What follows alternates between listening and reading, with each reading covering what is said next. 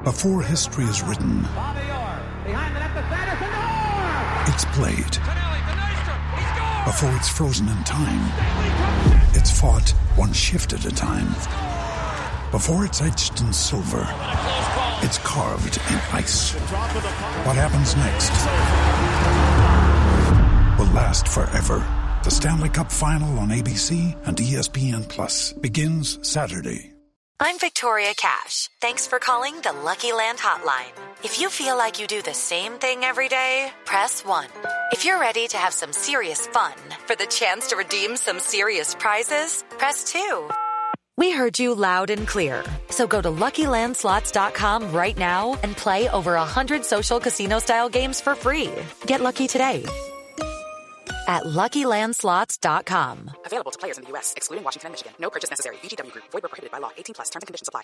Hey, guys, it is Ryan. I'm not sure if you know this about me, but I'm a bit of a fun fanatic when I can. I like to work, but I like fun, too. It's a thing. And now the truth is out there. I can tell you about my favorite place to have fun. Chumba Casino. They have hundreds of social casino-style games to choose from with new games released each week. You can play for free anytime, anywhere, and each day brings a new chance to collect daily bonuses. So join me in the fun. Sign up now at ChumbaCasino.com. No purchase necessary. VGW Group. Void where prohibited by law. See terms and conditions. 18+. You're listening to That Chelsea Podcast, episode 93. Go Razzmatazz.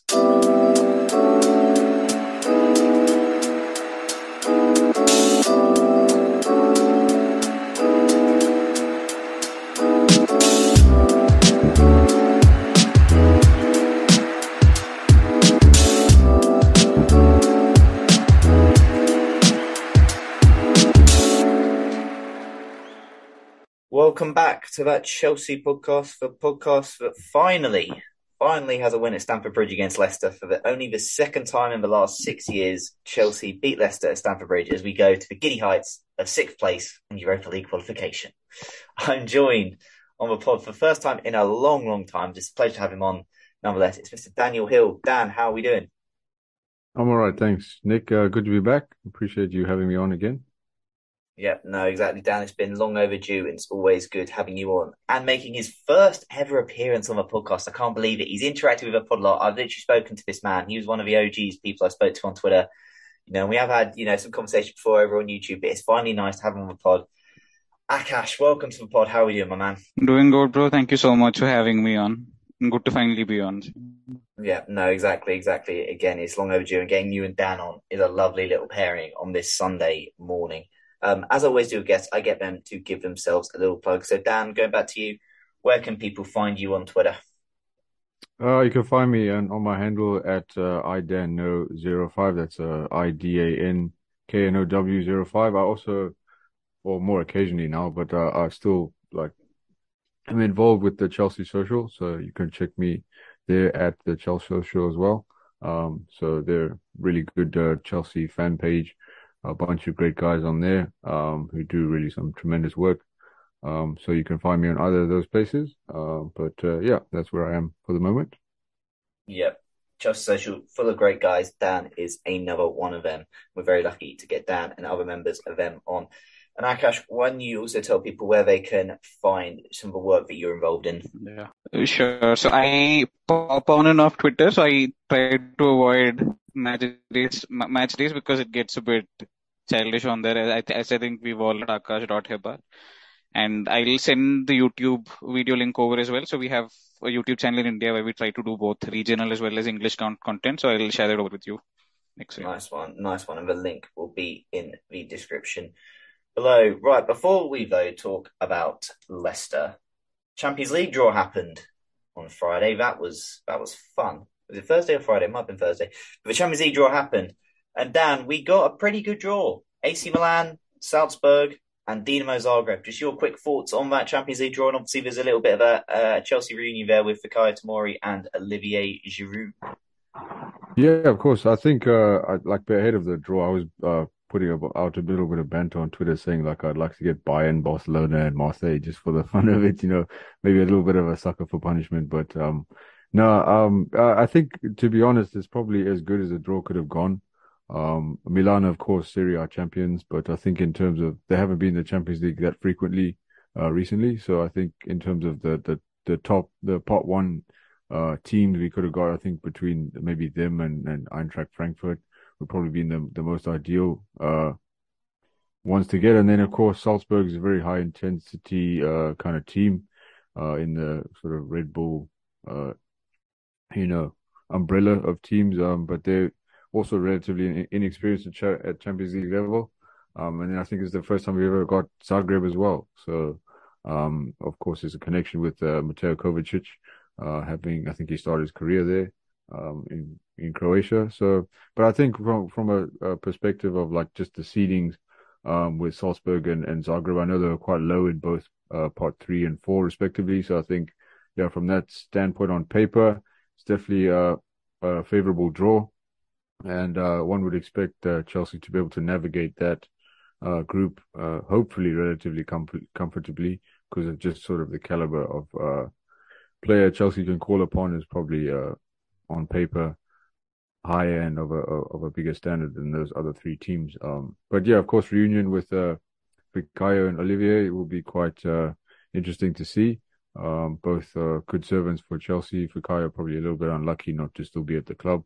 Olivier obviously did great things for us, winning some key trophies and delivering some clutch moments. But yeah, it'll be good to see those boys back at the bridge. Hopefully they don't do well against us. But yeah, overall, in a word or two, I think a good draw. Yeah, no, exactly. I mean, Akash, I'll just give you your thoughts. Obviously, Chelsea, it's a good draw. Again, it's a group that realistically they should be topping. Yep, so I'd be a little wary because Milan are very strong where we're weak, right? So on transition, they're a very, very strong team. They have people like Benacer and Tonali who can play people, in behind. And Rafael Leao, for all his rawness and lack of experience, is very, very dangerous on the break. So I'm a little wary of seeing him run at people like Aspi if he starts, or whoever sits on Jorginho for that match. So I don't think it's a given that we'll get first, but again, so like Dan mentioned, we should definitely be looking to qualify with a healthy points total.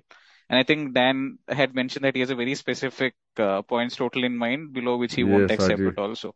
Yeah. Yeah. So looking at that, yeah, we should definitely be aiming for first. And yeah, hopefully we avoid the big guns in the round of 16 there. Yeah, I mean, Milan are a good team, man. They're sorted. So. I was being a bit naughty on a group chat with Akash, and I said I think Chelsea should get no fewer than 14 points in that Fair group. enough. Well, I mean, yeah, maybe that's a little bit naughty, but yeah, I was like, I mean, to I be was fair, getting we got 13 last year and we should have got 15, but it didn't happen. But it turned out to be a blessing because we got Lille, so but one of the perks of coming second last year. But yeah, no, exactly, it's a pretty good group for Chelsea. Some good ties there as well for the fans to go to, which is always a nice one. And yeah, Chelsea playing AC Milan will be pretty special fixture. And yeah, I mean, the Salzburg kind of been one of those, I guess, up and coming teams in recent years. So he had a fair few good players play for them over recent years. So Mr. Erling Haaland being one of them. And I guess it's just one of those, they won't be easy, but it's one of those, a potential tricky tie, but Chelsea should navigate. Obviously, Salzburg did, I think, draw. Salzburg eventually got absolutely clapped by Bayern last year. They drew that first leg 1-1. So they won't be easy. Yeah, and then they lost like 6 or 7-0 or something. Yeah, exactly. So it was, the first leg went well, second leg didn't. But they'll be be a challenge, but they, should be a team we should be able to get past. And ultimately it's, maybe a slightly tougher group than last year, maybe, but still nonetheless a pretty good group for Chelsea. And considering, the group Liverpool got, etc., City got a pretty, a Group C should still get through, but they probably got more challenging groups. And obviously Spurs got a Europa League group, which I guess is quite just funny in itself. But yeah, we'll leave the Champions League top there. It's been a good draw, and look, there'll be some good away days. I know a lot of Chelsea fans are already booking up certain places. I need to get on looking at flights and accommodation for certain games as well. So we'll have a look. But go on, Dan. Yeah, sorry. One final point I wanted to make. Sorry, I'm interrupting you, but I think an underrated part of the draw as well is that there's not a lot of traveling for the players. Like, we're not going to Russia or like Azerbaijan or something like really, really far. So. Because it's like, it's Austria, Italy, and Croatia, which are all relatively close, like within like an hour or two's flight. So I think that's kind of like an underrated part of the draw as well. I think it's pretty fortunate from that perspective. Yeah, exactly. No long trip to Russia like last year. No, exactly. So that's pretty good. pretty good draw. And, the Champions League kicks off about a week and a half or 2 weeks' time. So we look forward to that. And before we get on to Leicester, I guess a big update, and it's kind of an update, but we kind of been waiting to happen. But Wesley Fofana, it's imminent. It's kind of the closest we've got. And furthest along, we got that David Ornstein bomb the other day. Chelsea understood to have reached an agreement with Leicester City to sign Wesley Fofana. Akash, just your kind of thoughts on Wesley Fofana. It's been a long transfer saga. It's a saga that probably a lot of us are kind of bored over. It's a saga that we've kind of needed to close, given I guess our lack of depth in the centre back position currently. Just your thoughts on signing Wesley Fofana? Yep, definitely. So, especially looking at how gas Thiago Silva was at the end of last season, right? He was running on fumes, and I think that was pretty evident in the couple of bad performances he had versus Real in the first leg and a few other matches as well. So, really, really good signing, one for the future. And he's a really neat player. He's a front foot defender, not afraid to get involved, loves a tackle. But I think a few people have made this point that in terms of progressiveness, or he's not Jules Koundé, right? Jules Koundé was like, as Central very eloquently puts it, he attacks like a right back from central defense. And Fofana isn't that player in terms of he can't. And maybe he's a little young as well. He's not the player to break into the opposition box or create chance upon chance. Like I think that was the kind of profile Tuchel wanted, but it is definitely a move in the right direction. And I see him slotting into right centre back, and a back line of Fofana, Thiago Silva, and Koulibaly looks amazing. So I think a lot of us would have taken that for sure at the start of the window. So very happy with the move. Yeah, Dan. Obviously, the fee reported fee is a lot for Wesley Fofana. He's arguably not worth that at this current moment in time. But as we kind of know with transfer fees, it's not really what they're worth. It's what they're worth to the selling club. And when you kind of leave it this late to do your business as well, Leicester doesn't leave Leicester a huge amount of time to get a replacement. So they're going to want a lot of money. He's obviously off the back of a serious injury, but, in general was actually, had a pretty solid Premier League career. Just your kind of thoughts on this Wesley Fofana signing?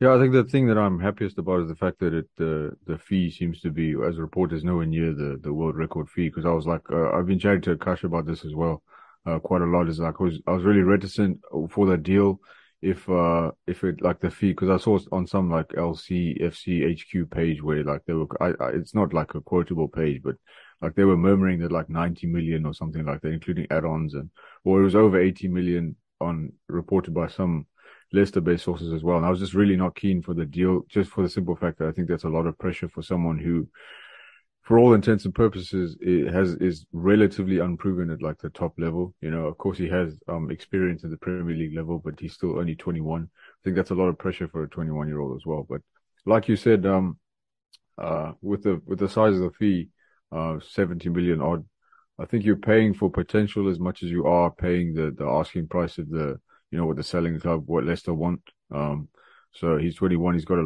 like his whole career ahead of him. He's demonstrated his potential as well.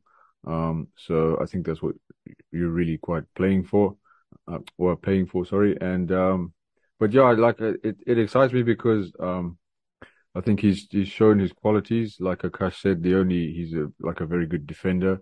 Perhaps the only downside a little bit is that, he's not quite as progressive as maybe we are used to as a right centre back, or perhaps what our style of football needs. But there's no reason really he can't necessarily learn that because I think he's young enough. Yeah, just to condense my sort of feelings in the move, I think it's a good move as well. And something maybe some aren't talking about too much is that it allows us then to play Reece James as a right wing back purely now. He doesn't have to play right centre back, which I think inhibits him a little bit. So from that standpoint, that's sort of like a value added bonus of the transfer itself, in that it allows Reece to play in probably his best position. But yeah, I think he'll do well for Chelsea. I think it's a good signing, and as Akash said quite succinctly and aptly, back three of Koulibaly, Thiago Silva, and Fofana is ideal, and it's probably the perfect back three we could have hoped for in replacing Christensen and Rudiger, who left for Real Madrid and Barcelona respectively. Yeah, no, exactly. And look, the fee is quite a lot, but again, who knows? If Fofana goes on on the trajectory that many think he will, we'd have just ended up paying that fee, or someone else would have a few years down the line. And again, transfer fees, how much? Like, I think he's getting to a point with transfer fees, as we've kind of seen with the rumoured prices of a certain Anthony Gordon, who's, thankfully probably added about 10 million on after his goal yesterday to rule us out of signing him. But, transfer fees, I think you've just got to take it with a pinch of salt and just accept the market is ridiculous at the moment. And just that, if you want a player, is what it is. Right, that's Fofana. We look forward to him hopefully donning the blue of Chelsea very, very soon. It is Ryan here, and I have a question for you. What do you do when you win? Like, are you a fist pumper, a woohooer, a hand clapper, a high fiver? I kind of like the high five, but if you want to hone in on those winning moves, check out Chumba Casino. At ChumbaCasino.com, choose from hundreds of social casino style games for your chance to redeem serious cash prizes. There are new game releases weekly, plus free daily bonuses. So don't wait. Start having the most fun ever at ChumbaCasino.com. No purchase necessary. VGW Group. Void where prohibited by law. See terms and conditions. 18+. Hello, it is Ryan, and I was on a flight the other day playing one of my favorite social spin slot games on ChumbaCasino.com. I looked over at the person sitting next to me, and you know what they were doing? They were also playing Chumba Casino. Coincidence? I think not. Everybody's loving having fun with it. Chumba Casino is home to hundreds of casino-style games that you can play for free anytime, anywhere, even at 30,000 feet. So sign up now at ChumbaCasino.com to claim your free welcome bonus. That's ChumbaCasino.com and live the Chumba life. No purchase necessary. VGW Group. Void where prohibited by law. See terms and conditions. 18+. The actual game itself, let's talk about that. Dan, I'm going to go to you first. I just want to get this out of the way because it's probably the saddest moment of yesterday. I know you're a big Conor Gallagher man. I think a lot of us are quite big Conor Gallagher men. That was 30 minutes. People kind of drew the Bakayoko comparison. I was like, damn, you're ruthless out here. But I kind of got it sent off in 30 minutes. It wasn't great. Dan, I'm going to, just tell me what you think here. But with Conor, is it a case of, he played like how we would have played as fans. He's so desperate, so enthusiastic. He's been a Chelsea boy since he was a young age. And his heart was kind of just affecting his head out there. He wasn't really thinking, at points, he was already on a yellow card, etc. when he made that stupid tackle. And obviously, Cucurella, doesn't exactly help him by putting him in that potential position to have to make that decision. But with Conor, is it just a case of almost just wanting it that bit too much? Yeah, I think it just strikes me as someone who's like got the jitters, you know what I mean? That there's kind of overthinking everything, like things aren't coming naturally to him. He's also not being helped by the fact that he's playing in a position that asks him to do things that don't come naturally to him.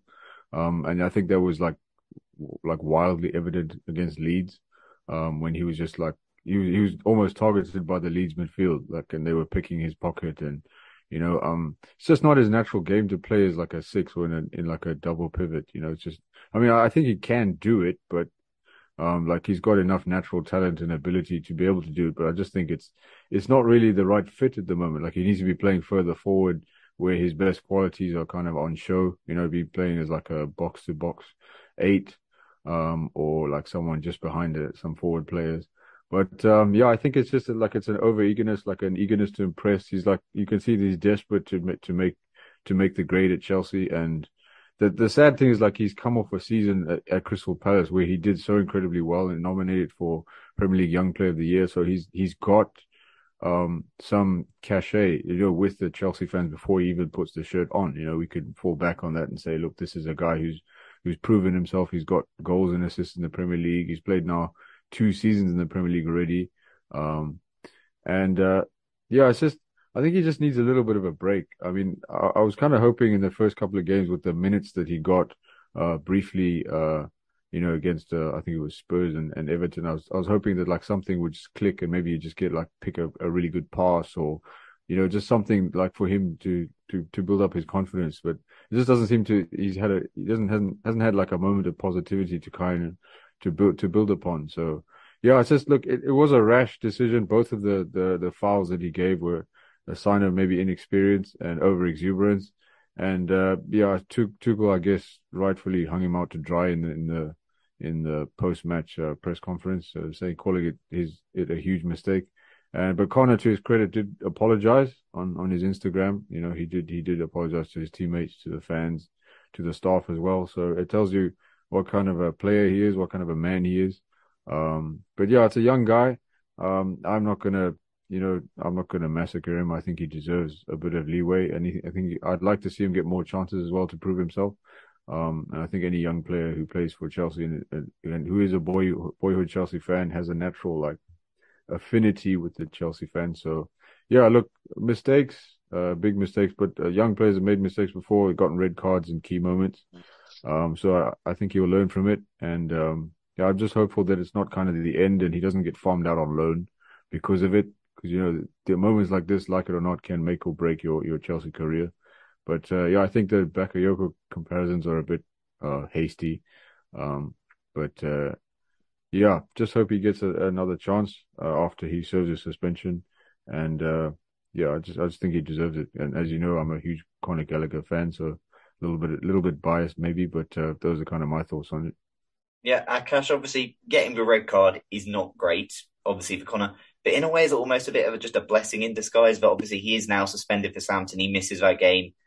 Kovacic is, he came off the bench for 20 minutes. We may see Kovacic there. We may see him against West Ham. It just maybe gives Connor a bit of time, just, I guess, out of the immediate limelight of starting in Chelsea's midfield. Just maybe, gives him just a bit of time away just to work and focus on a few things. And who knows, maybe then, I guess it's about Tuchel finding the correct opportunity to then throw him back in the team and in the game to actually kind of, set him up almost to succeed. Because I don't want to say Tuchel's been setting him up to fail. I think we have got a question on that a little bit later, but he's obviously not been playing in a position suited to his strengths that will realistically guess the best out of him. He's kind of just been a square peg in a round hole. So do you think, in a way, as tough as it was, as probably the lowest point of Connor's career so far, I'd imagine, yesterday was, in a way, that red card is almost a blessing. It just gets him out of the limelight. He can just kind of, go away, focus on a bit, and then who knows, gets a bit of time with Tuchel on the training ground, etc. Just get that bit more coaching, because essentially right now he may be just that bit too indisciplined to play in that pivot role right now. Yeah, for me, so I can sort of put it this way, right? I'm still not sure what profile or what role suits Connor the most in our squad. So how I see it is, if you had put him in that 13-14 Mourinho squad where the objective was turn the ball over as high up the pitch as possible, Connor would have maybe been our best player. I think he averages upwards of like 17-18 pressures per match. He's right up there with Gordon and Mason Mount, I think so. And watched a lot of him at Crystal Palace last year, and even against teams like City, right? His clarity of thought was so spot on. He'd get the ball in the box, 1-2 simple touches, ball out of his feet, and he'd either choose the right pass or and he scored a ton of goals there as well. I'm not sure he's the player to be playing in, build up like he was for us yesterday or the match against Leeds. So his press resistance, at least now, isn't how I want it to be. And I think I got cooked in a group chat with Dan like a few months back where I said maybe Connor needs to go out on loan in a team that plays like, pure possession football. Put him in something like Brighton or maybe even Newcastle for now, where, they use the ball a lot smarter than maybe Crystal Palace do. But again, like you mentioned, I'm not going to slaughter him and sort of compare the performance to Bakayoko, right? We won the match. He didn't cost us like Baka did versus Watford. So, and like you mentioned, maybe he needs to go out and have that conversation with Tuchel, right? If he's not comfortable playing that deep, and he knows how effective he is higher up the pitch, maybe he needs to make a case for it. So we have Mason Mount playing up there, who's been maybe a little out of form. Maybe he can rotate there as in affect the game higher up the pitch. Pulisic doesn't look like he's rated. Ziyech obviously isn't. He's not starting too often. So I think if Connor can get minutes a little bit higher up the pitch, it'll be a very different story. But at least for me, I'm not a huge fan of Connor receiving the ball in the first phase of build-up. He isn't there yet for me. Yeah, no, I think that's very, very fair. A learning step for Conor Gallagher yesterday, but he will be back. He will be back. Right. I want to talk, though. Let's talk about the main man. The main man who this episode is going to be named after, Raheem Sterling, Razzmatazz himself. Dan, those first 3 games at Chelsea with Raheem Sterling, we'd seen glimpses. Obviously, and that he could have scored in that first minute away at Leeds. He had a really nice goal ruled out for offside at Leeds as well. Against Spurs, he missed a great chance, but he did get an assist in that game. Like, he's shown glimpses, and he has comfortably been Chelsea's best attacker this season. But he obviously hadn't got off the mark at this point, and Chelsea's attack, as still is and will continue to face a lot of criticism this season as the season goes on due to how much it struggles, and he's still struggling. But how nice for you was it just to see Raheem Sterling get off the mark, obviously the first goal gets a bit of deflection. Obviously that second goal is the exact type of goal that we want him to be scoring, scoring goals in the penalty box, a yard or two out, getting those tap-ins. Yeah, of course. And I did say, I think I said on a stream, and Akash was watching like on Friday, that I felt Sterling would score in this game, simply because I think it's been coming, because like he's got this like natural ability to drift in from the left and then try and curl one into like the top right hand corner as you're looking at the goal. And you could see that yesterday, and he did that against Leeds, of course, as you mentioned, the offside goal. He's got a really good knack for that. And yeah, I was very pleased to see that he got off the mark as a new signing, especially an attacking signing. It's nice to get the proverbial kind of monkey off your back, as it were, to get like a goal, so that you don't have people kind of putting a lot of pressure on you. Like the longer it goes, the more kind of you haven't scored, and then it becomes like a story or a headline. And but yeah, I think both those goals were proof of his ability, his kind of world-class ability. I think the first one takes a little bit of a deflection, so it was kind of loops over the goalkeeper. A little bit lucky, but I guess you miss 100% of the shots you don't take. So, but yeah, like I think you mentioned that kind of ghosting at the back post tap-in finish is something that we've been lacking for many years. And with all the balls into the box that Reece whips in, and Ben Chilwell's also been whipping in over the last year to 18 months. We've needed someone like that, so it's good to have that. And I know on FIFA they call them sweaty goals, but you kind of like you need those as an attacking side, and it's good to have someone with that kind of positional awareness to be in the right place at the right time. It's an underrated skill, and yeah, Raheem Sterling certainly has it. So full credit to him for a great performance yesterday and taking the initiative himself in the attack. We've kind of missed that since Eden Hazard, and perhaps we were over reliant on it with Hazard. But it's nice to have a player with that potential again, and I think we might call upon him quite a lot more this season. So yeah, Razzmatazz, well done.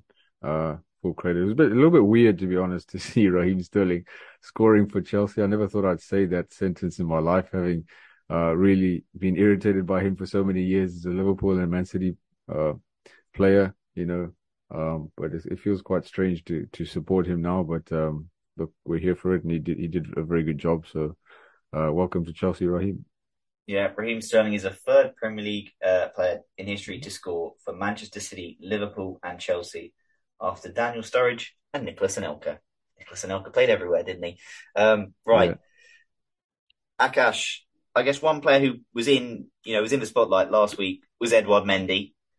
And he probably was in the spotlight again this week, getting beaten kind of at his near post. There'll be some criticism should he get beaten there. But I think what people also forget is that he made some big saves in that first half, made big saves then to, I guess preserve that lead. But what were your just kind of general thoughts on that Edouard Mendy performance? Because, should he, there's a question, should he really be getting beaten at his near post? But he did also, I guess, recover from that mistake and make some big saves to see out a crucial win with 10 men. For sure. And I think Mendy's a victim of his own success, right? He came in on a transfer fee of like 16 million and then was like world class for so long. And obviously when standards dip and in a position like a goalkeeper, it's obviously going to be highlighted that much more. So I definitely am not, I don't hold the opinion that he should be dropped, but it's a bit concerning. I think Brett Gascoigne made the same point on a group chat I was in recently, that he looks very, very shaky at his near post. And a lot of people are recognizing that and targeting him there. And we saw that happen, with Harvey Barnes as well, right? I'm sure he has enough self-awareness to know that that's maybe a weakness because of his height or whatever other factors, and he has to maybe look into those. And even if you are going to take him out of the squad, who do you put in? Kepa, who a lot of us obviously lost trust in, right? And the same thing's going to happen. He's going to not be able to get to a shot in the corners, and people are going to start debating whether Mendy would have reached it or not. And it's such a tiring and such a pointless exercise, right? So I just hope we stick with Mendy, but if there is a succession plan, I don't know if it's Lonina or anyone else, but maybe someone with a little better quality on the ball has to be on the agenda for the next season or the one after.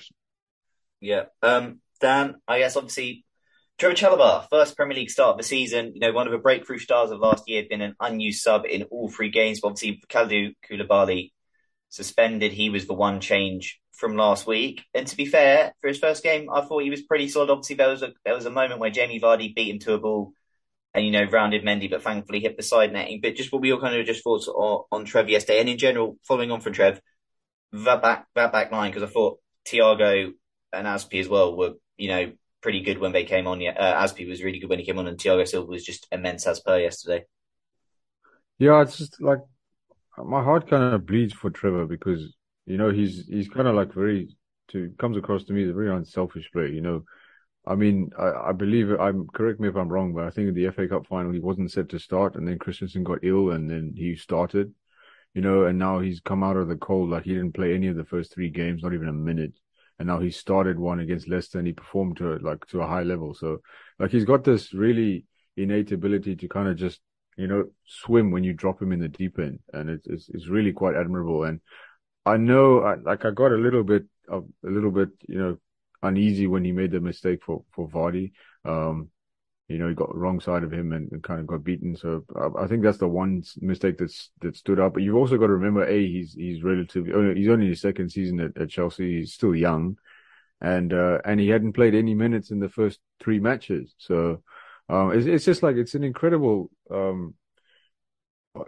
high standard of performance that he offers for Chelsea. And even in the FA Cup final as well, the match that comes to mind, I don't think he made any mistakes, and he marshaled Luis Diaz fairly well and forced him to shoot from far away. So yeah, look, I really like Trev. I've got a lot of time for him, and I hope he sticks around this season and isn't sent out on loan, because I think he's earned that based off of last season. It's just that's the one downside of signing Wesley Fofana, is that what happens to someone like Trev. Okay, he's versatile, he can play in many different positions, but just hopefully he gets enough game time and gets like 20-25 appearances this season, because he deserves it. And he's a good, unselfish player and a neat, high quality player. So yeah, I think he did well yesterday. With regard to Thiago and Aspi, I don't think, what more can you say about Thiago? He'll be 38, I think, next month, and he's still playing at this level, and he's like the fulcrum of our defense. And the man just doesn't seem to age. It's incredible the standard of performance he offers, and the last ditch defending, the reading of the game, the breaking up of Leicester attacks, just the relentless will to win. It's evident in every sort of moment he's on the pitch. So we're very fortunate to have him, and long may it continue. Aspi is just celebrated, of course, a decade at the club. Probably getting towards his latter years now, maybe past his prime a little bit. But you see flashes of that world-class ability in Aspi, and he showed it yesterday. Used all of his experience to keep us in the game, and I think full credit to the defense yesterday. We were under relentless pressure from probably about minute 65, minute 70 to the end, when Leicester created chance after chance after chance. But they just simply refused to lie down, and credit to the defense and all three of those players. Yeah. Obviously, it was kind of another disappointing Mason Mount performance. Him getting subbed for Cesar Azpilicueta at half time, and obviously Kai Havertz stayed on for 90 minutes. How effective he was. We will get into that, because I'm going to go on to listener questions, because I think this is a fair way to start this. First, this is the story of the one. As head of maintenance at a concert hall, he knows the show must always go on. That's why he works behind the scenes, ensuring every light is working, the HVAC is humming, and his facility shines. With Grainger's supplies and solutions for every challenge he faces, plus 24/7 customer support, his venue never misses a beat. Call quickgrainger.com or just stop by. Grainger, for the ones who get it done. Question comes in from Mo. Do Brozier and Pulisic deserve a start next game, or do we stick with Mount and Havertz? Akash, I'll give this one to you, because looking at it absolutely clinically, 4 games in, neither of them have registered a goal contribution yet this season. Mace has looked not really like himself. Kai, unfortunately, has looked kind of like himself in these weeks. He obviously was involved in the build-up for the second goal yesterday. He did kind of lay it off to Reece to get in, so he was involved a little bit. but it kind of feels like we're kind of some of the discourse I've kind of seen around people defending Kai at the moment is he ran around and he worked hard and he put his body or etc. out there. I'm like, I get that, but I kind of feel that's for bare minimum, and we're kind of people are kind of True. crediting him for bare minimum. It almost I'm just wary of like how we kind of went down that road with Timo Werner, and I don't really want us to do it with Kai Havertz. But what your just kind of thoughts? Do you think Broja and Pulisic deserve a start next game? Obviously, Broja's been a sub it's been a sub in games so far this season, and so has Pulisic. I'd start Pulisic, but I know what Dan's answer is going to be if he asks the same question. So yeah, I'm sure he's going to oppose me on this, but I just think he's that one player who has that in his locker, right? Along with Callum Hudson-Odoi. If he receives the ball out wide, at least during Project Lockdown, he was the person who backed himself to beat a player either way. He had a good delivery on either foot. I just don't know what's happened to him. I think a lot of people have made the point he's lost a yard of pace. He doesn't seem to be backing himself to be able to beat a person, and I have no clue why that happen to a winger with so much potential. But I think he deserves maybe a run of 4-5 games where he gets about 30 to 40 minutes to affect games. He's often thrown on like 65th minute, 70th minute, and he badly gets time to get up to the pace of the game, right? So Pulisic is a player who I really, really hope makes it at Chelsea, and I definitely give him. I definitely think it's worth a punt. And same thing with Broha as well. And like you just mentioned, right? If people are going to compliment players for doing the bare minimum of being the first line of press and first line of defense, then it's a dangerous path that we're on right now. People would say the same about Timo Werner, that he was stretching the pitch, which an attacker who we paid 50 million for obviously has to do at least that, more than that, right? When he's on the ball. So, given how bad our attack's been, at least, the lack of fluency, I think both of them are in minutes. And like you mentioned, I think with Mace, it's a case of burnout. He's been playing close to 3 seasons non-stop. And people say he's out of position, but he's actually played attack for almost 3 seasons now, right? So I'm not too sure whether the in position, out of position argument matters anymore. He put up the numbers last season, but his performances were a bit hot and cold. So maybe a couple of games out of the team would not hurt all that much. So, and I'm curious to know what Dan thinks about this as well. So, yeah. Well, Dan, I'll get your thoughts. So the question: would you bring Pulisic and Broja in for a start midweek against Southampton? Obviously, be intrigued to see what happens with Southampton, because last year that was a game where we had a ludicrous amount of space, and something like that may well suit someone like Armando, and someone like Puli. But what would you do? And then I guess I'll let you answer that, and I'll give you a question related to that from Jess after.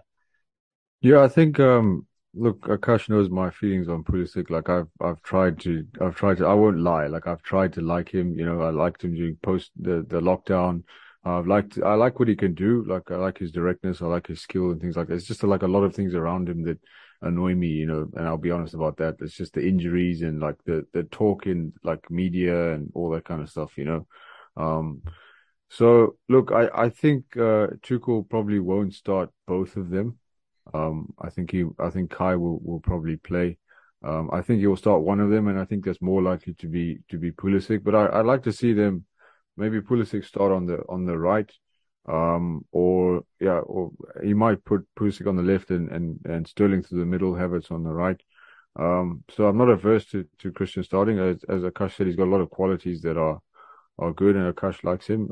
There's a player in there. I'm not going to lie, like he's got a lot of ability. It's just that I've been frustrated with the fact that he hasn't demonstrated it consistently enough. Like we paid a lot of money for him. Same with me. I don't. Yeah. Yeah.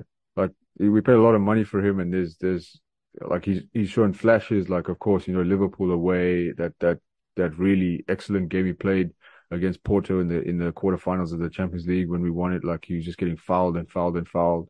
Against Real Madrid, he was really dynamic, really pacey, very dangerous, very skillful. He's very direct. He's got like a really exciting set of skills, but it's just not something that we see often enough. There's like to me, there's a bit too much around him that I don't like. Maybe this is just a personal impression, but I think Pulisic should start. Yeah, I think he deserves a chance against Southampton. I don't see Tuchel playing both Broja and Pulisic. I think it'll be one or the other. I'd like to see Armando play because I think he would thrive in space. And he did well for being a teenager at Southampton. I just don't. I'm very hesitant to see whether Tuchel would thrust him in like that. Maybe his hand will be forced. I'd be pleased if he was, because I think Broja does deserve a little bit of a shot, and a chance to show if he can do it, and more than just cameo appearances here and there.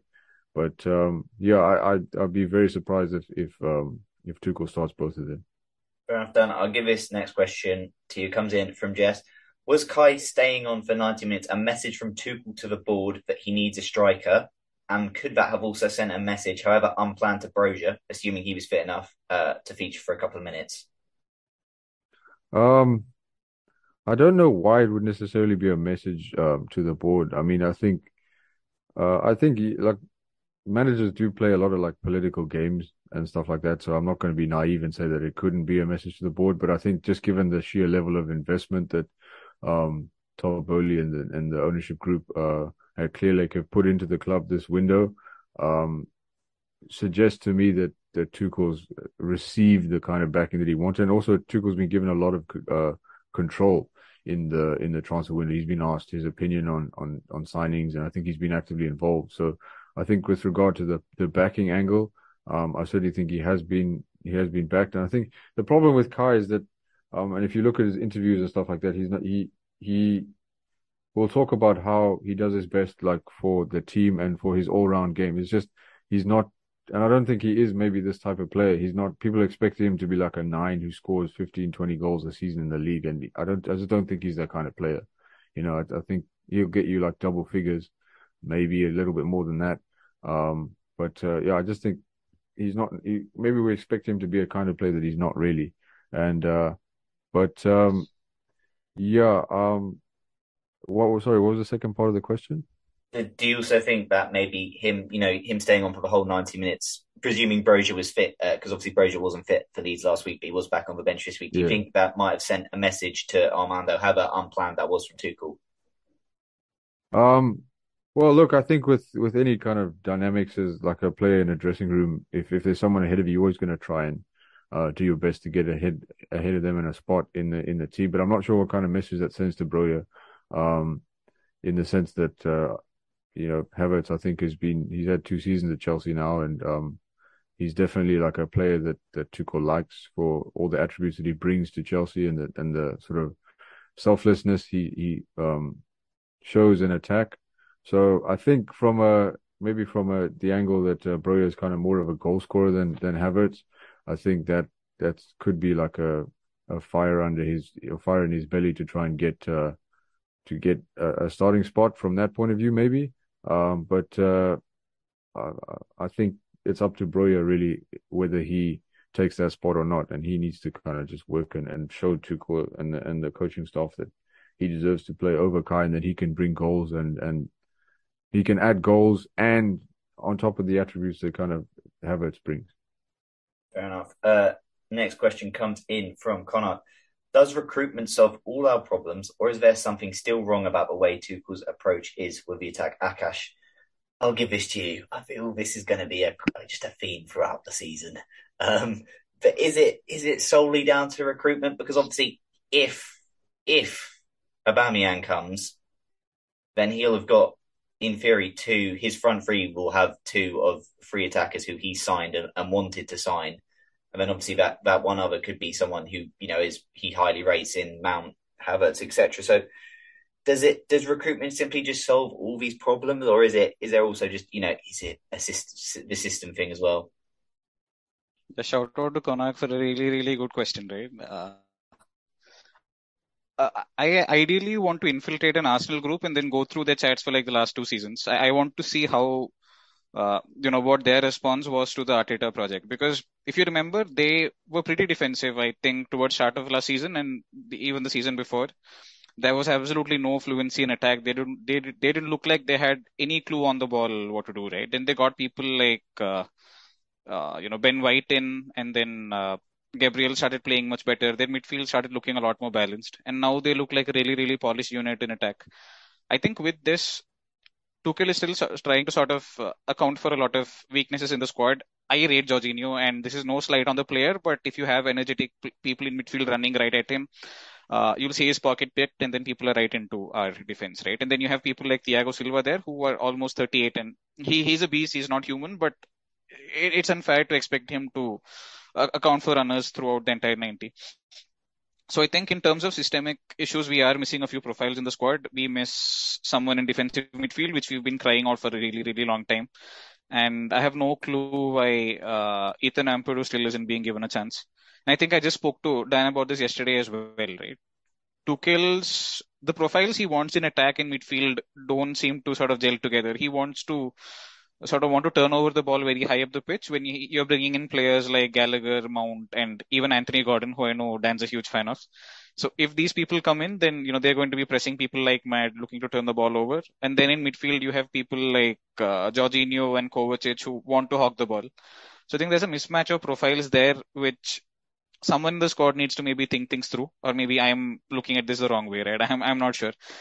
These two, the contrast in profiles just doesn't seem to mix well together for me. So I think he definitely needs a director of football to come in, sit with him, and sort of sift through his different transfer targets and sort of have a coherent plan.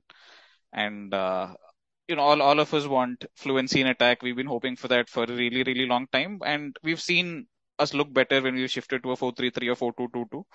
But the issue in the middle of the park still persists. So I'm hoping that if the window closes and Ampadu still doesn't leave, he at least gets a look in, right? He's the profile that we absolutely are crying out for in the middle of the park, and he still hasn't gotten a look in. So I think that's maybe the only thing that I'm a little disappointed with in the games that we've seen till now. Fair enough. Next question comes in from Prashant, and again, like last week, I can tell there's a bit of anger and frustration with his question. Dan, why does Tuchel set Connor up to fail? He's not comfortable in a pivot two. Why not switch RLC and Connor today? Because obviously we did see RLC play kind of in that midfield pivot quite a lot last season. Yeah, I think it's a bit harsh to say set Connor up to fail. I just think it's kind of like a square peg in a round hole, isn't it? I think his hand is forced by the fact that Kovacic has been injured, Kante is now injured, and who else is he going to play? And of course, we don't have necessarily a first choice right centre back, so he's forced to play Reece there, which then pushes Ruben out to the right. And I don't know, it's like I understand the argument that kind of Tuchel is playing a lot of players not necessarily in their right positions, and it's not something that I'm really necessarily a favor of. But yeah, I get the anger and I get the sentiment behind it. Because a lot of players at Chelsea aren't necessarily playing in their ideal positions. And that could be a reason why our attack is not necessarily functional, at times. But yeah, I don't know if he hung Connor out to dry, because I think there's probably a certain willingness of Connor as well to do his best for the team. So I think, of course, any player will willingly take a spot in the team if they're called upon. So look, I favor Ruben in that pivot as well. I think he's demonstrated his ability to carry the ball very well. He's physically strong. He's decent in the tackle, and yeah, I think he's good there. But I just think we were short on options at right wing back. Yeah, Reece, that combination of Reece at right centre back and Ruben at right wing back worked against Real Madrid in the Champions League. To a large extent before, of course, we unfortunately succumbed. But yeah, I just think it's a tried and tested formula for Tuchel to have it that way. And just having Connor in midfield, he has attributes, and he's played there. I think he played there deeper for when he was on loan at West Brom, and I think it was either at Swansea. He dropped deeper when he was at Swansea as well in the Championship. I know he played further forward for Charlton. But yeah, because Connor has experience playing there, so I don't think it's his best position, but I don't know. I'm just hesitant to say that Tuchel's necessarily hanging him out to dry, even if I do think that he's not playing him in his ideal position. So it's a little bit of a convoluted answer, but I think I got there eventually. Fair enough. I'll stay with you, Dan. Next question comes in from a lovely Patrick Larson. First off, props to the pod for bringing on legends of his caliber. I'll let you two get a little bit of an ego boost there. His question: do you think Connor will be given another chance to impress after red card today, or has his chance come and gone under Thomas Tuchel? I mean, Dan, surely, with the amount of games we'll play this season, he will get another chance.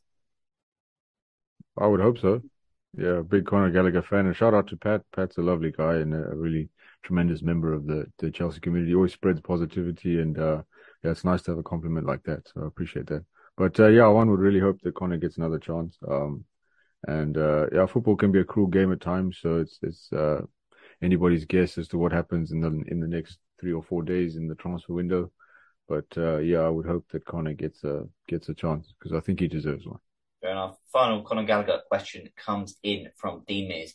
Conor Gallagher, not yet suited to the pivot, but IMO can replicate Kante with the right coaching. So my question is, do you say he needs more experience and send him back on loan, or let Tuchel work with him? Or do you think he should be challenging Mount to start? Akash, I'll go to you on this one. Okay, so Kante again, deep on the ball isn't the best, but he is better on the ball than Conor Gallagher. I don't know if this is a controversial opinion, but Kante's on-ball qualities are ridiculously underrated, right? He's so good at driving past people, and because he's playing with silky players like Kovacic or Pogba in the national team, I don't think people notice just how good he is on the ball. I think against bigger teams, you can have Connor playing the Kante role where, we do sit a little deep and then snap into people as soon as they try to start progressing with the ball. But against a low block, I don't want to see Connor in the first phase of build-up. He is amazing when he gets the ball in and around the opposition, a penalty box or in their attacking third in terms of he shows a lot of maturity for his age because he's so clear in his head what he wants to do. I think the goal against West Ham is like the biggest example, right? Rice, who is one of the defensively strongest players in the league, was so close to him, he turned him inside out and finished near post. Same thing with Man City as well. So I think against the bigger teams, I have no issues with Connor maybe starting a little deep, but then breaking forward and joining the press, but not against low block. I think a pivot of Jorginho or Kovacic and Kante is still the way to go, provided we don't sign someone going forward. And in an ideal world, my boy Billy starts.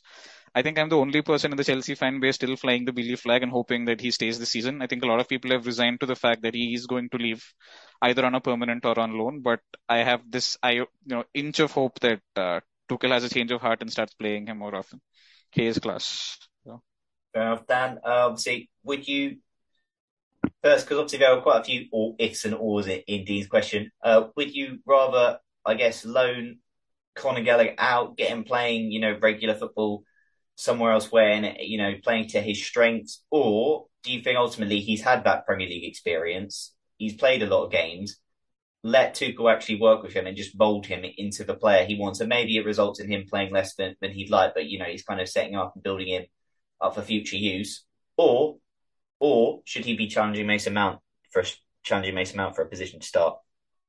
Yeah, look, I think I'm a Conor Gallagher fan, so I think you know what you're going to get from me. I'm going to want him to go out on loan as well, and from that perspective as well, I think he did tremendously under Patrick Vieira at Crystal Palace. Who Patrick used him ideally, like in a way that is really suits his style of play and his attributes the best. But yeah, I'm not in favor of him going out on loan because I don't think what's he going to learn? What more is he going to do unless he goes to a club like maybe like Newcastle or somebody who's challenging a little bit higher up than perhaps Crystal Palace. Although Palace look actually pretty good at the moment. But yeah, I just don't see what benefit he's going to get going out on like another loan unless it's to a higher level. I just think like his dream is to be at Chelsea. And he might. The unfortunate thing is, I know he has ambitions to go to the World Cup now. But so from that standpoint, if you think you have Connor, I think he might want to go on loan so he can play week in, week out, and sort of push his name forward for the inclusion in the England squad. However, I think if he plays the long game and he's a little bit smarter, with that, and maybe sacrifices going to this World Cup, if he can somehow get his head in or his nose into the Chelsea 11. In future, I think he wouldn't be a shoo-in for England, but it certainly elevates his standing in sort of Gareth Southgate's thinking. So from that standpoint, I would be in favor of him staying with Tuchel and learning and working with him and refining his game to become maybe a more all-round midfielder who can play in more than just behind the strikers or like an 8 role. But yeah, I think. That would be my preference, and I think I agree with, and Akash mentioned this earlier as well, and I agree with the opinion there that maybe he should be challenging Mason a little bit further up his field. further up the field, because that's where his skill set is ideal. As Akash mentioned, he's really good around the box. He's around the penalty box, like snapping at the heels of the defenders. There's one goal that he scored for Palace, I think, where he did that curler at Selhurst Park, where he presses a defender, pinches the ball off him, and then whips it into the top corner. I mean, he's really good at that. So, and Mason's good at that as well. So I think it's a nice problem to have two really good players of that standing. But yeah, I like Akash mentioned his all-round passing ability. Connor, he's not a bad passer, but I just don't think he has the range of passing that like a six, someone in a 6-6 role needs. It's just like he's really good at kind of short whipped passes and things like that. Not really those long raking kind of and controlling the tempo kind of passes. So yeah, in summary, I want him to keep around, benefit from Tuchel's coaching, and I think play further up the pitch. Fair enough. Next question comes in from Sham. Taking the result aside, how much would you rate the performance against Leicester compared to that against Leeds? I mean, Akash, it's night and day, really, isn't it? But just how much better was that performance from Leicester to Leeds? Then I will kind of link in RJ's question, which I guess focuses on the positives and negatives of that display. The Leeds game made me want to break my TV multiple times. So the Leicester game was like infinitely better, right? And how bad we were on the ball in the first half at Leeds was I can't even describe it in words, man. I haven't been this depressed after Chelsea performance for a really, really long time. But against Leicester, we showed heart, and we again showed that Reece James is maybe the best attacking right wing back or right back in the world. And to have someone with his, attacking quality, what he can give from positions higher up the pitch, putting him at RCB is like, makes sense to me at all. And in terms of having a different profile at right wing back, and bringing in someone like Walker Peters, or bringing in someone like Dumfries, it was definitely the wrong thing to do, and I'm so happy we've given up on those pursuits. And I think one of Sterling's best attributes under Pep was those blindside runs, right? He'd sneak in behind at the far post and finish those off. And oftentimes it was Kevin De Bruyne or Kyle Walker playing those passes in. I think Reece can become our biggest attacking outlet. He already is, but I think he can reach those levels of KDB or Walker in terms of creativity. Maybe it's a little controversial. Maybe people are going to cook me for this opinion, but that is how highly I rate Reece. So seeing him, really come into the game and demand the ball, imprint, stamp his authority on the match was really, really fun and, much, much better than the Leeds game. No comparison at all. And Dan, RJ's question, apart from the result itself and the collective spirit shown, what were the most pleasing aspects of his performance? And equally, what were the things that you would like us to focus on improving? This is with respect to Reece, right? This is just for Chelsea performance just in general. Overall. Oh yeah.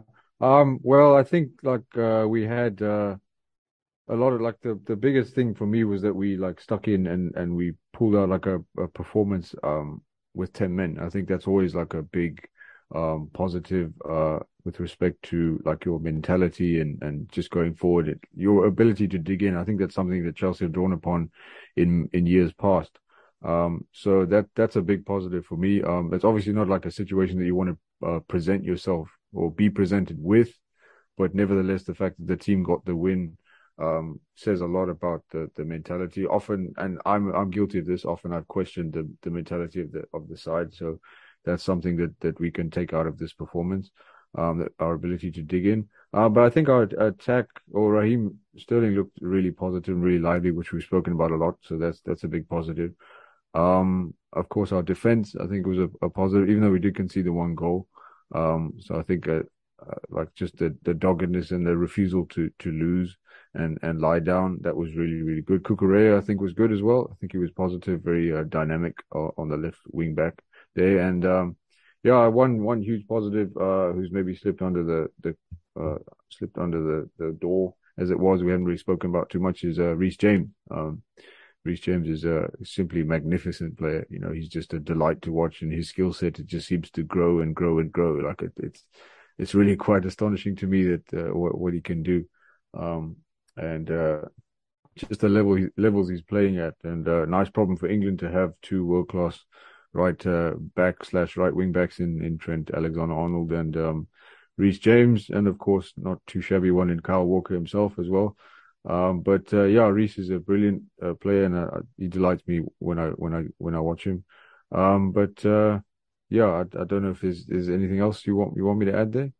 Just things to RJ's second part of my question, but also things to what things you'd like us to focus on improving. I think I don't know. It's of course it's having praised Raheem for the attack. I still think there's a little bit of like a functionality issue in the sense that like we generated a few big chances in the game, but it seems to me it's not enough. It's not like we don't put the opposition under enough pressure, and also as well, Tuchel mentioned he always like seems to mention the first 20 minutes of the game. And we seem to put oppositions under a lot of pressure in the first 20 minutes, but it never tells. We don't take the opportunities. Like you saw Ruben Loftus-Cheek, of course, didn't score like what should have been a tap in. That's the kind of thing. I like us to be a little bit more decisive in that sense and get ahead early, so that like nerves settle and then we can sort of grow into the game a little bit more. So that's probably what I'd like to work on as well. Although I did praise the doggedness of the defense, I was a little bit worried like. Of course, we did have 10 men, but like just over the course of the first 4 games, it seemed to be a little bit more leaky than I would like. It's not as though we can rely upon it as much maybe necessarily as we did last season, because that was like really a fulcrum of our team last season was our defense, and it just doesn't seem to me that way at the moment. And it could be just because we have new players, so many new players, and of course we got Fofana coming in, so. Probably takes a while for players to gel, but yeah, so just a little bit creaky. But last final point in midfield, of course, we've suffered a little bit with injuries, and of course now suspension of Connor, and that's something that I'd like to see settle down. I don't think we'll get a defensive midfielder, unfortunately, before the window closes. But yeah, we need a little bit more of Chelsea of old, a little bit more control in there. So that's probably something that we need to work on. Just kind of stop letting the opposition midfields turn us over so much and put us under so much pressure. Because like Akash mentioned earlier, once they get past Jorginho or his partner in midfield, they just straight at our defense, and that happens a little bit too often. So that's probably something to work on. Yeah, RJ, say it was nice to see Chelsea go down to 10 men and not capitulate and implode. That could very easily have happened yesterday, and we've kind of seen that with Chelsea before. I guess it also highlights how low confidence is at Leicester that they could not take advantage, but credit to us for that. And I guess one thing it needs to improve, the discipline. That's two red cards in our first 4 Premier League games now already. And I know Koulibaly's red card was when the game was already gone and we'd already lost, but we can't afford to keep getting players suspended. And that also goes to, I know Thomas Tuchel, and he was probably right to feel his way, but again, Thomas Tuchel got himself sent off against Spurs and got himself a touchline ban. And again, he was, he felt the way he did. I'm not going to, tell him not how to feel, etc. But it kind of always a collective. And I think the discipline at the start of the season from us, not just even with red cards as well, but obviously we've seen individual errors as well. It just, the team discipline and cohesion that's one thing that really needs to improve. Next question comes in from AJ and Akash. I'll give this to you. Since Cover is back, why persist with Jorginho? Give Ampadu a shot in the DM position. What's to lose? If it doesn't work, we know the pain point remains. If it works, we might just have found a possibility to go to 4 at the back and unlock many other combinations. Sounds simple enough. For sure. I think a lot of people have been shouting from the rooftops for Ethan to be playing, right? And I'm not sure why Tuchel doesn't trust him. I think, again, this was a discussion recently, and Central made the same point that Ethan often goes for the progressive pass regardless of whether it's the right option or not, because he wants to play fast, but at times if the player's under pressure or if there's better passing options to be made, he hasn't honed that side of his game. But I don't see much downside to him starting, because Jorginho is a great player. I rate him very highly. I didn't under Frank, as all of you probably know, but I've more than turned my mind around on him after the Champions League run. But take him out of the squad and we lose a bit of progressiveness. I don't know if other people agree or disagree, but at least for me, if we don't have him in the squad, we often struggle to bypass that first, the first level of press that comes from the opposition. if Ethan Ampadu can somehow convince Tuchel that he can do that consistently, then, I'm hoping that he gets a chance. And Kovacic, as you know, is my favorite player. We look so much better with him in the team, right? And just having that player who can take on 2-3 people, burst out of pressure, and then play people in, we've missed that so badly. So an Ethan Kovacic pivot on paper looks like, something that could definitely work, but hopefully Tuchel feels the same and starts them at some point. Yeah, no, exactly. There'll be a lot of games this season, and if Ethan sticks around, then hopefully we can see him get an opportunity. But Ethan is his future just up in the air. We just do not know what to expect. I think at one point he wasn't given a squad number, but then he was on the bench last week, and it's just all a bit like we do not know what is going to happen. And like I said, I think realistically we're going to have clearer answers once this transfer window closes. Penultimate question comes in from Anna, unrelated to the match, but my question is, what do you think of Gabriel Slonina signing for us, and are you excited for him joining us in January? I mean, Dan, highly talented, rated young American keeper, 18 years old. I think Real Madrid were after him. I guess, is it a case of is it hard to get too excited given the fact that he's probably at least 3 or 4 years away, you think, from actually being ready to challenge for be ready to take a first team spot at Chelsea if he progresses how he does, just looking at how Thibaut Courtois progressed? Yeah, look, to be honest, I'm not the world's biggest expert on Gabriel Slonina. Yeah, I don't think any of us are, Anna, unfortunately. I think I've had a couple of I've checked a couple of clips on him. I've read like a couple of articles on him. I'm waiting for a CFC Central masterclass on Gabriel Slonina, which I think we haven't had yet. But no pressure, Sam. Yeah, no pressure, Sam. But yeah, he's just brilliant with those kinds of articles and clips and things. But yeah, look, and a lot of people have drawn this comparison because I think we signed Thibaut Courtois at like a similar age from Genk, and then he went out on loan to Atletico Madrid for a couple of years and then came back as like or if not a world-class keeper, very close to world-class keeper.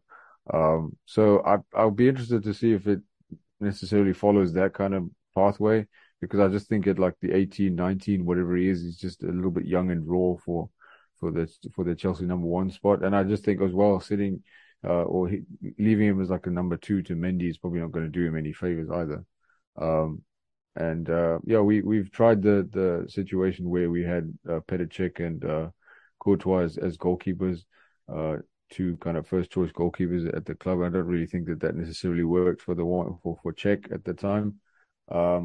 So yeah, look, I'm encouraged by the fact that we signed him and signed obviously a lot of young and exciting players. But I don't think he's ready for the Chelsea first team like you said. I think it will be a couple of years, 2, 3, maybe 4 years before he's even the number 1. But it's certainly a good sign for the club, a good acquisition to beat someone like Real Madrid to his signing. Obviously, there's a player in there. So yeah, big positive for the club, but interested to see where his path leads from now. Yeah, Chelsea in 2030 could be very exciting with the likes of Carney, Chukwuemeka, Casadei, etc. Slonina, and who knows, maybe some other youngsters we poach from the top clubs around the world, or lesser clubs. Final question comes in from Jay Thomas. Would you rather have the ability to see 10 minutes into the future or 150 years into the future? I mean, boys, I guess there's perks to it. If we could see 10 minutes into the future yesterday, we would not have had to, stress about the ending of that Leicester game. Dan, what would you choose?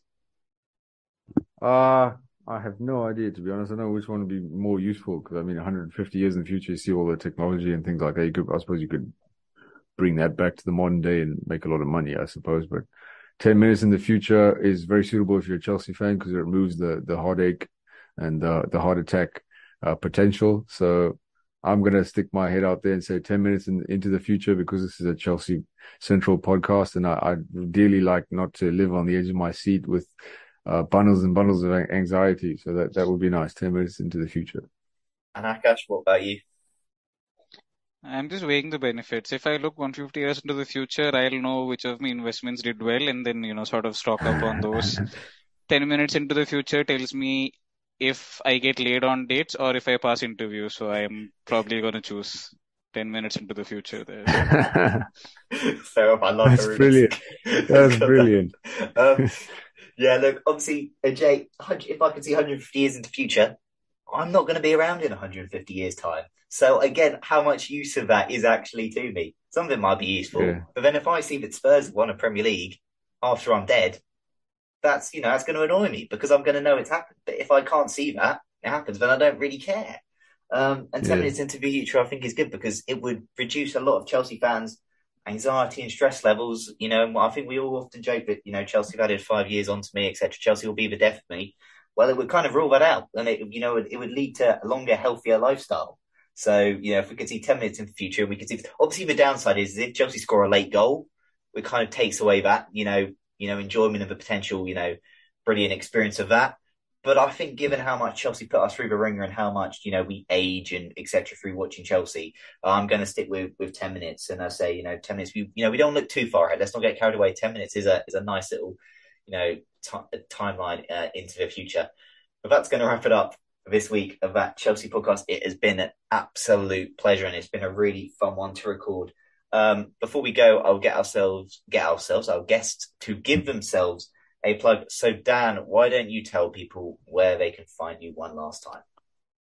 You can find me at iDanKnow05 on Twitter. That's small IDANKNOW05. You can find me also. I do a couple articles now and then for the Chelsea Social. They're at the Chelsea Social on Twitter and on Instagram. And I think there's a TikTok page as well. There's also a blog online, the Chelsea Social. So check that out. Lots of wonderful content creators there. Really great people running that fan page. So please get involved, give it a like, give it a follow. You'll find me there. And thanks again, Nick, for having me on. It's been wonderful. And finally, to chat with Akash as well. Akash, it's been a pleasure having you on. We've been chatting for at least 2 years now, talking about all things Chelsea. Before you go, why didn't you tell people where they can find you? For sure. So, I was on Twitter on Akash Hebba CFC8. But I keep popping off, when things get a little too heated there. So, people can find me on akash.hebbar on Instagram, and I also regional as well as English content. So I will share the link and translates to Chelsea guy in Malayalam, and we do tactical breakdowns of games. We do pre and post match. And again, Nick, thank you so much for having me on. This was so much fun and awesome to do it with Dan. Yeah, no, it was an absolute pleasure. It's really nice to have you two guys on. Hopefully we can get you on in the future with yourselves and also with other brilliant people as well. As for us, we're on Twitter at @ChelseaPod. We're on Instagram at @ChelseaPod. We're on all your usual podcast platform providers, Apple, Spotify, etc. If you want to leave us a rating and review, that goes a long way. Share it to your mates. Play it to anyone with a functioning pair of ears, please. If they are on if you're on Twitter, any likes, retweets on the pod goes a long way, helps us get out there onto other people's timelines. Because at the end of the day, we are just Chelsea fans talking about one club that we do love. As I said, we do about Chelsea Podcast have our own FPL league open as well. The link to that is in the description below. I'm having a stinker, so far this season. Obviously, Mo Salah did absolutely nothing in a 9-0 win against Bournemouth, and Martin Odegaard has scored 3 goals in 2 weeks since I took him out my side. So yeah, it's going. I'm having a stinker as well. Don't worry. So yeah, we're all having stinkers. So if you want to boost your ego and beat us at FPL, then join. The link will be in the description below. But until the next episode, everybody keep a blue flag flying. Sports Social Podcast Network.